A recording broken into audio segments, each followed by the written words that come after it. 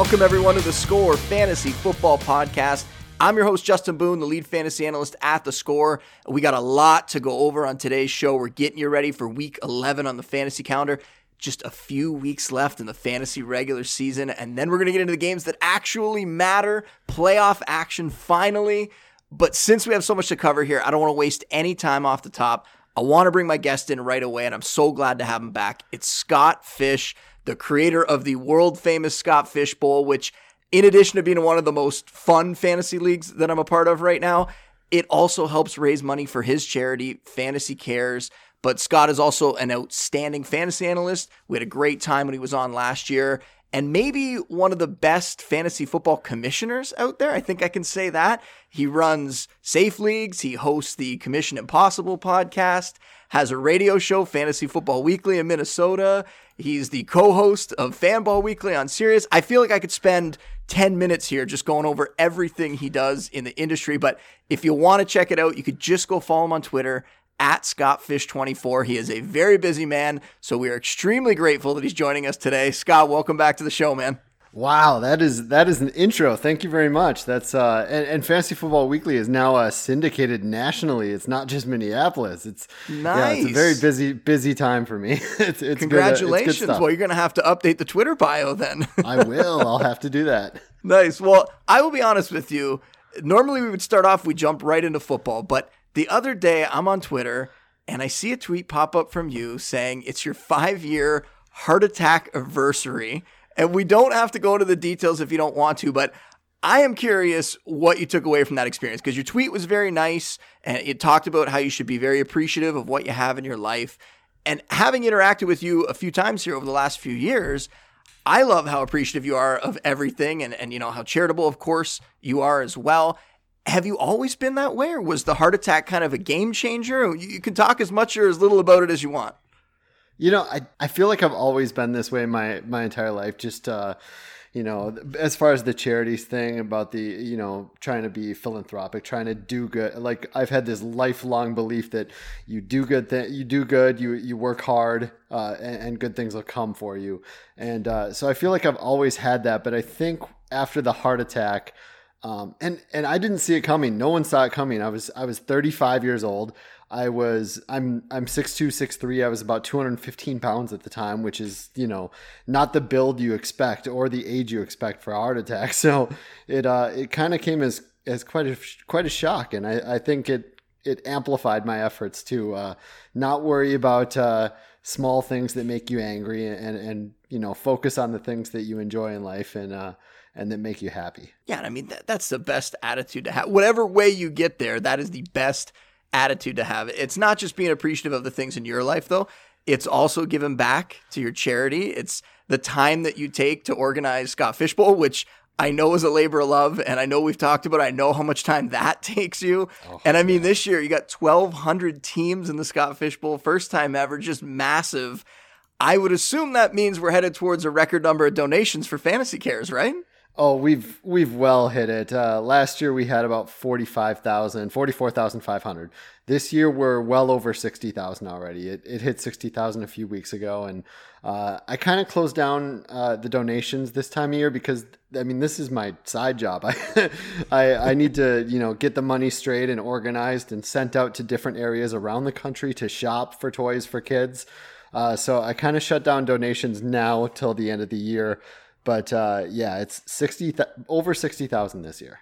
Just phenomenal, man. That is so awesome. And I will say, on behalf of everybody in the fantasy industry, we thank you so much for what you're doing. It is just fantastic. I will also say, from a personal standpoint, this is the best regular season performance I've ever had in Scott Fish Bowl. Not to totally switch away here from the charity stuff, but I'm 22nd out of 1,200 teams right now, so I'm very excited about that. A big reason for that is Lamar Jackson. I think I got him in like the 6th or 7th round. And for anybody who doesn't know, Scott Fish Bowl, it's a 2-quarterback format. So I was very happy that he turned out to be a top 5 guy, top 3 guy, maybe even. And this week, he's going against another top 5 quarterback, another MVP candidate in Deshaun Watson of the Texans. The weird thing about these guys, though, what I want to ask you about here, and this is the point, everybody, we're switching into the football talk, so don't worry, but it's weird with how prolific these quarterbacks have been, these two specifically, in fantasy. that they aren't supporting that many fantasy relevant assets in their passing attacks, right? And I know the rushing thing is a big part of it, but Jackson just got Marquise Brown back, and while Brown was out, the Ravens, they didn't really have a receiver that stepped up at all into a big role. They have Mark Andrews, the tight end. He's really been their only consistent option. And then you have Watson, who started off slow with DeAndre Hopkins, but now Hopkins is starting to produce there. And I mean, Darren Fells is also doing some stuff, but it's mostly just touchdowns. He's not doing much in terms of yardage. So for fantasy purposes, it feels like top quarterbacks normally have more guys around them that are producing. And I know, like I said, the rushing's obviously a big part of their production, but do you think here, we're getting down to the end of the season, is anyone else going to step up in these passing attacks? I mean, not just this week, but moving forward. Because when you look at an offense like the Chiefs, let's say, with Patrick Mahomes, it seems like anyone that's around Mahomes is worth fantasy consideration. So is there anyone we should be looking at in these two offenses for the Ravens and the Texans? Yeah, it's weird. Mark Andrews, I believe, is tight end 4 on the year right now, which, in this tight end landscape, that doesn't seem that hard to do anymore to rank highly as a tight end. Hopkins is wide receiver 7. Stills, QT, Fuller, they've all been injured so much that I think teams were having a little easier time trying to blanket Hopkins, and maybe that's why tight ends for Houston have 8 touchdowns on the year. They had 4 touchdowns last year total. So I think the tight ends feasted a little bit with all those injuries and a little bit of coverage on Hopkins. He went through that, 5 or 6 game scoreless streak, 5 games, which was the worst streak of his career without a touchdown. That positive regression is coming. It's going to continue to come, and he'll continue to produce. I think with Fuller coming back, Fuller's been pretty inconsistent this year. He had 1 big game, and the rest of his games are under 70 yards. But if he comes back and is healthy, he's going to be able to take the top off of some of these defenses coming up. I think he's a guy that for some reason got dropped just enough that he's about 55% owned, something like that. He's a guy that could make some hay at the end of the season here. Yeah, on the other side, I mean, it's hard to get excited, right? It's hard to get excited about anyone with. I like Miles Boykin. I have him in Dynasty, but yeah. I guess Marquise Brown is interesting this week, maybe, because speed guys like, Hilton and Tyrell the Gazelle and Ted Ginn had some big days against Houston, so maybe Brown can get deep this week. But it's been really inconsistent. You almost can't even trust, and even though he's tight end 4, Nick Boyle stepped up for a couple games, Yep. So it's very weird year for both of them, but they are getting it done. I'm not sure how many other assets are going to be very viable at a consistent basis, though. Well, it's going to be a fun one there between Baltimore and Houston. That game has a 50-point total. Another game that's above that 50-point mark, Falcons, Panthers. Oh, yeah. But to assess that one, we really kind of need to figure out which Falcons team is going to show up. Is it going to be the one that we saw most of the season that can't get pressure on the quarterback, that gives up a ton of points, really forces their offense to play catch-up all game? Or is it going to be the team that we saw come off their bye last week, held the Saints to 9 points, sacked Drew Brees 6 times? It was like a completely different defense. Which Falcons team are you expecting in Week 11? Yeah, I think the one we've seen most of the season is the real team. I mean, the Falcons Saints game was kind of their Super Bowl, except for they didn't blow a 25-point lead. It's they got up for it. They see this team twice a year. I'm not taking that as much as the Falcons team that we think it is, and now they're going to be missing Austin Hooper for a month. And I'm a guy that likes to say that rising tide raises all boats, and the same goes the reverse. When you lose a main asset of your offense, Austin Hooper has just been unreal this year. I think that's going to tank their production a little bit. I think we're going to see more the 1-7 team that we saw the first 8 weeks of the season. Matt Ryan, where Matt Ryan had to lead the league in pass attempts in those 8 games just to keep up with opponents.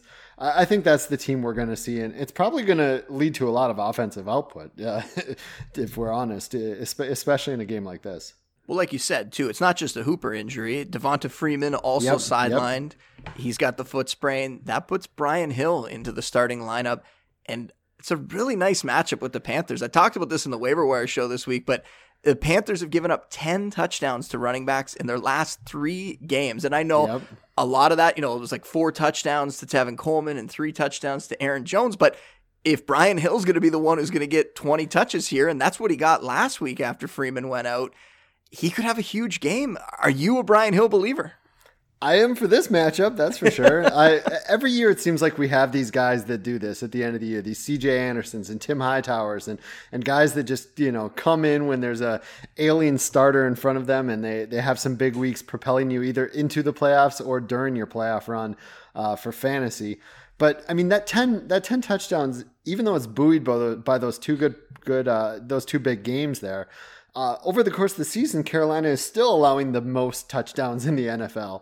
Not just that, 9 running backs have averaged 13 touches or have had 13 touches against the Carolina Panthers.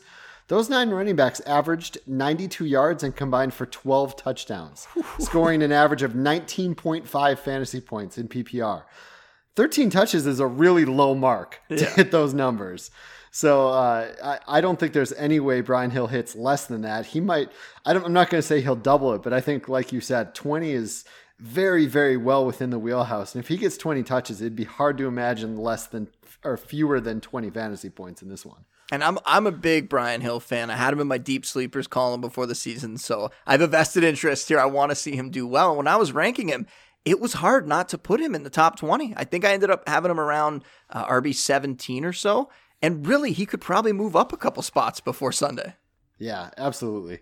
Based on what those other 9 running backs did with a similar or same amount of touch count against the Panthers, it's a really good spot for him. Well, I mentioned the Saints getting pushed around by the Falcons. I really thought it was funny.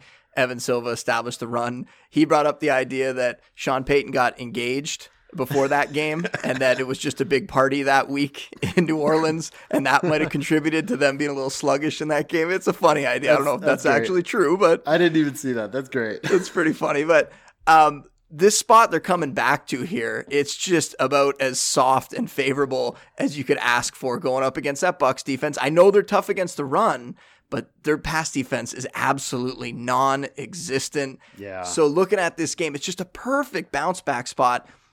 I'll phrase it this way. Should we feel bad for what Breeze and Michael Thomas and Jared Cook and company are going to do to Tampa this week? No, we shouldn't at all. It's great for fantasy, and Tampa is the kind of team that you like being put in that spot. I love Tampa having this bad pass defense, just like they did last year. It led Ryan Fitzpatrick and Jameis Winston to just a ton of 300-yard games. I think Jameis Winston has 300 or more yards in 6 of his last 7, if I'm remembering correctly. I'd have to double check that, but I think that's accurate. These kind of games, we want a team like Drew Brees to bounce back against Tampa Bay because it's good for the other side. It's good for Winston. It's good for Evans and Godwin. And for some reason, Ronald Jones can catch the ball now. I don't remember that in college. So, the Bucs being 32nd against quarterbacks, 32nd against wide receivers, 31st against tight ends. But the one spot is their run D isn't a joke. For some reason, it's not just running backs. They don't try to run on the Bucs. No, the attempts against the Bucs are middle of the pack. People do try to run on them. They're only allowing 3.3 yards per carry. They're top 6 in just a ton of categories against fantasy running backs. I might be a little worried about Kamara and Murray here. I think it's going to be a very pass-heavy game. Which might still be fine for Kamara. I could still see Kamara doing something in the passing game there. But yeah, when I did my rankings, Latavius Murray, who has been a little higher, not just recently when Kamara was out, but even with Kamara back, I still had him ranked fairly high last week. And yeah, I dropped him down, I think sort of a fringe RB3, more of like maybe just a deep flex play kind of thing this week.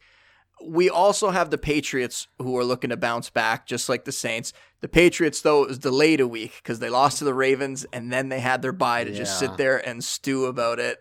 We only have a small sample size of the offense with Mohamed Sanu there, but 10 catches, 81 yards, and a touchdown against the Ravens. It was an extremely positive sign. It's also hard to trust that result, though, because Ravens secondary is very good, and that might have had an impact on how the target share was given out in that game, right? So how are you projecting that Patriots receiving core shaking out the rest of the season, obviously with Edelman and Philip Dorsett as well? I hate that we're at the point where I have trouble not just projecting the Patriots running backs, but also the wide receivers. I mean, I guess James White has been pretty steady Eddie for the last couple of years in PPR, but right now it just feels like it's all the Edelman and Sanu show. If their last game anyway tells us anything, and maybe that was game script. We got to remember we got N'Keal Harry coming back in a couple weeks, and they're getting Ben Watson a little bit more involved. I think Edelman's, the safe, trustable guy. I think Sanu, who has been known throughout his career. I mean, it's a well-known fact that he's like a bookworm. He is just into the playbook. He's a real good guy, and he's a very hard worker, a studier of the game and the playbook. So it doesn't surprise me that he was able to, within 2 weeks, become a very relevant fantasy wide receiver for the Patriots, where other wide receivers, rookies especially, but other wide receivers that have come in free agency have had a little bit more trouble.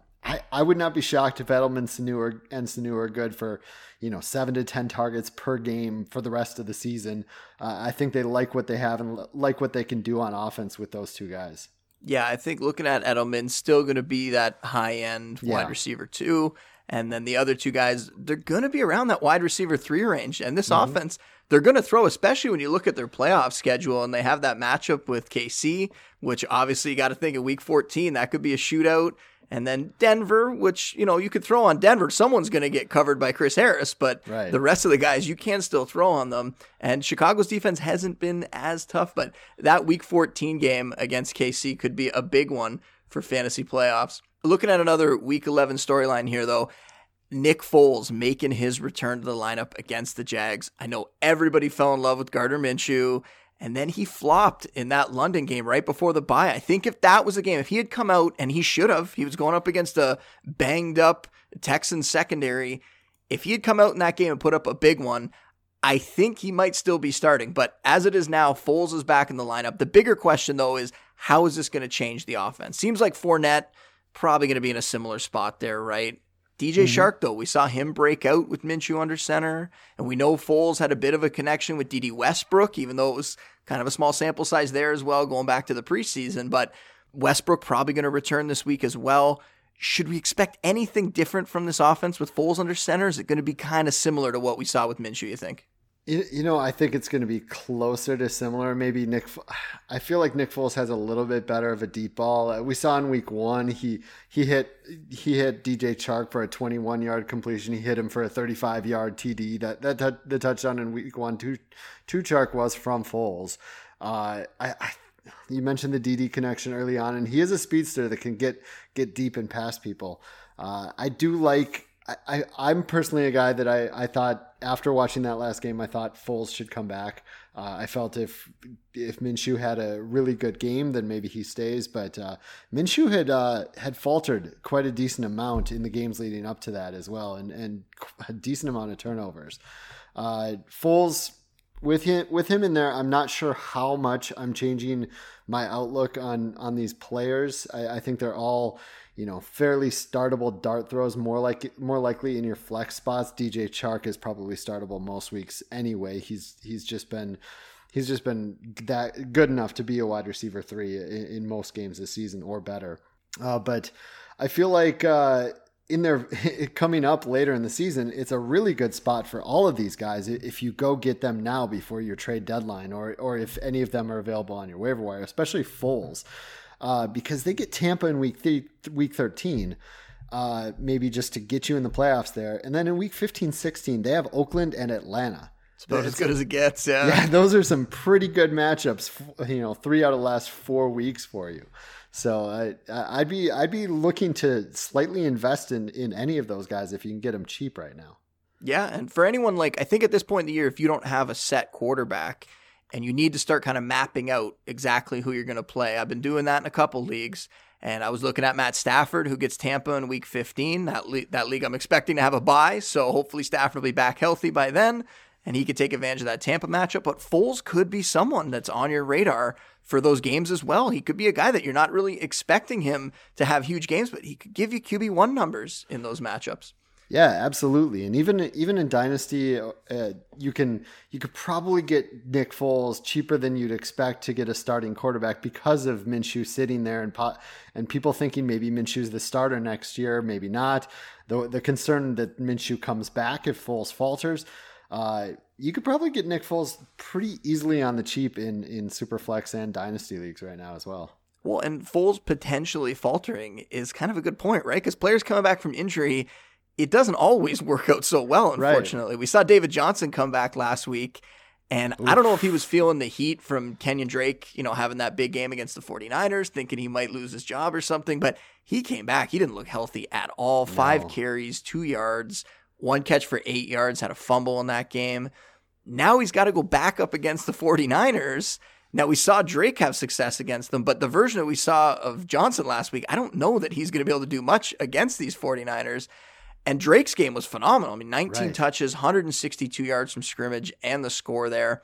And I will say, Melvin Gordon looked very sluggish when he came back from his holdout, right? Mm-hmm. So maybe it's a situation like that where Johnson was out a couple games and he comes back and he needs to sort of work himself back into shape. I'm hoping, but either way, with both these guys splitting time now and with the tough matchup, can we trust either Drake or Johnson in our lineups this week? Well, I can't trust Johnson right now. And the way he looked, it looked like he was still concerned about the ankle. I don't know if it was pain in the ankle or just, when you have an injury, you tend to be a little more cautious with it. And maybe he was running with that because he looked slow. He didn't look explosive. And granted, it's a small sample size, but just 5 carries, but he did not look great. On the Drake side, I think I'm trusting him here, just because of what he did against San Francisco 2 weeks ago. The 49ers are probably gonna try to, account for that. But the 49ers run defense they've really not been the same since Quan Alexander went out, and he went out early in that Cardinals game. Over the last 3 weeks, over the last 5 weeks, the 49ers defense has been kind of middle of the pack. Even though they're fourth on the season against running backs, they've been middle of the pack over the last 5 games and bottom 10 over the last 3 weeks.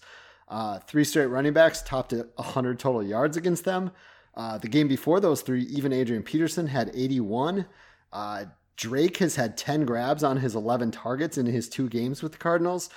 I think in PPR leagues, Drake is still startable against this 49ers defense that has not been as good of late. And without Quan Alexander now out for the season, I think that run defense has holes, and especially with passes over the middle. And it's crazy, but I have a dynasty league where I have David Johnson. I also had Kerryon Johnson, who is hurt.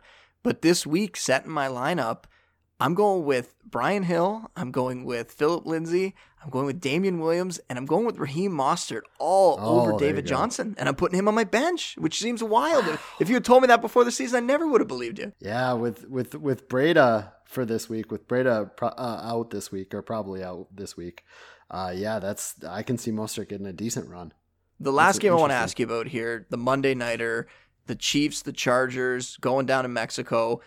This one is very simple. Highest point total of the week at 52.5. Is there anyone in that game that you aren't willing to start in fantasy this week? I don't think so. I think I'm probably starting just about anyone on either of the teams. It is interesting to me. Did you know that no Chargers wide receiver has scored a touchdown since week 3? No, I didn't. I guess if you think about it for even a few seconds, you realize that. But yeah, no, I hadn't thought about that at all. That's crazy to me. They only have 3 wide receiver touchdowns all season. Of course, all of them were Allen because, Mike Williams just 10 touchdowns last year. Can't seem to score this year. Right. But the weird thing is the Chiefs and the Chargers, they've only allowed 2 wide receiver touchdowns each over the last 6 weeks. They're just wide receivers are not scoring touchdowns. I think that comes to a head here. I think that this one is going to be such a point fiesta or whatever you want to call it. I think the line's 52 or 52 and a half, somewhere in there right now. KC is averaging 28 points per game. The Chargers are averaging 20 points per game. Both teams are bottom 4 against running backs over the last 5. They're both have stud tight ends that are going to rip it up no matter who the matchup is.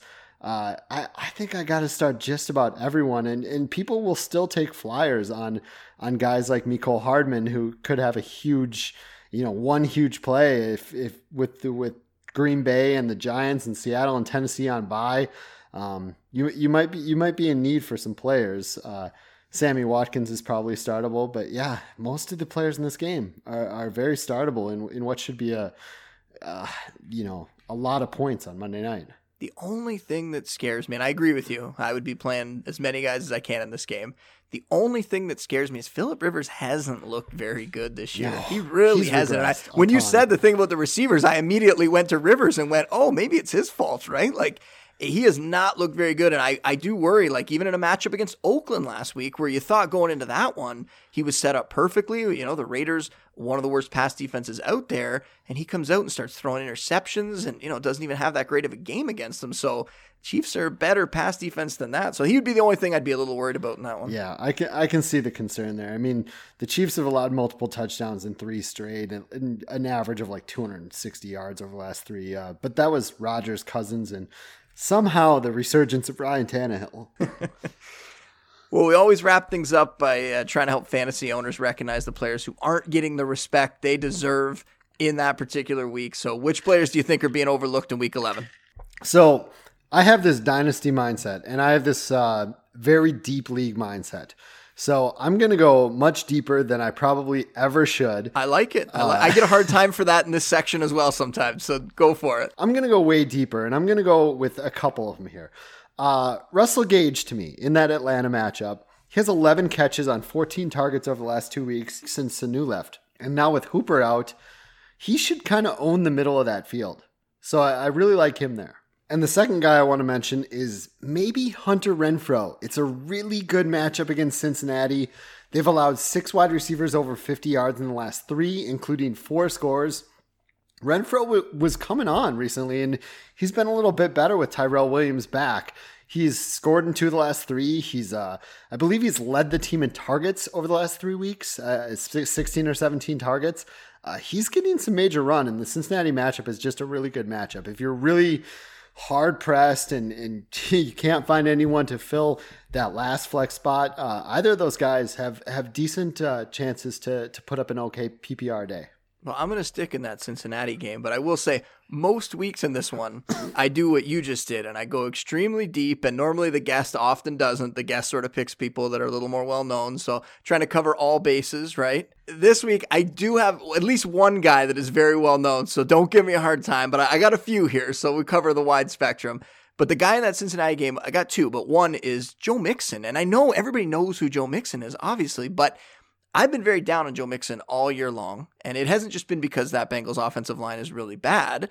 It's a big part of it's been his usage, right? He was essentially splitting time with Gio Bernard, but now Bernard's banged up, and last week, I can't even understand why, but even when they were down, they just kept running the ball. I know. I guess it was because they're just trying to, hide the rookie quarterback and they don't want to put too much on him. I don't know, but Mixon had 30 carries and 2 receptions in a game where they trailed pretty much the whole game there. So if that's the workload he's going to get, and in a matchup with the Raiders, who are better against the run than they are against the pass, but it's a game that the Bengals could at least potentially stay competitive in, Mixon ends up back in that fringe RB2 discussion there. And the other guy I'll mention in that game is Auden Tate. And that's because he's a guy that, with AJ Green coming back, I feel like everybody started to forget about Tate. They went on bye. They had a tough matchup with the Ravens. And then they come back here, and this is a great matchup. Now, I feel like we talked about it a few times that Raiders pass defense isn't great. So he could have a very good game here. And before the situation I talked about there, the bye week and that game against the Ravens, he had 6 straight games with 50 yards or a touchdown. That's Auden Tate had that. It's very, very impressive. Yeah. I know there was a quarterback change, obviously, but a guy you could consider as potentially a borderline wide receiver 3 in that matchup. And I will also say Ryan Griffin, someone that a lot of people are going to be looking for tight ends. Austin Hooper owners, obviously. Some people who just all year long have been looking for tight ends. And before Herndon came back, and he tried to come back, I suppose we could say last week, Griffin was a full-time player. He was playing on over 90% of the snaps there. And his last 2 games before Herndon came back, 4 for 66, 5 for 50. With Herndon out, he's going to go right back into that role. Could have a shot at top 15 numbers. I think he's definitely in the streamer mix this week. Absolutely, man. I like all of those calls.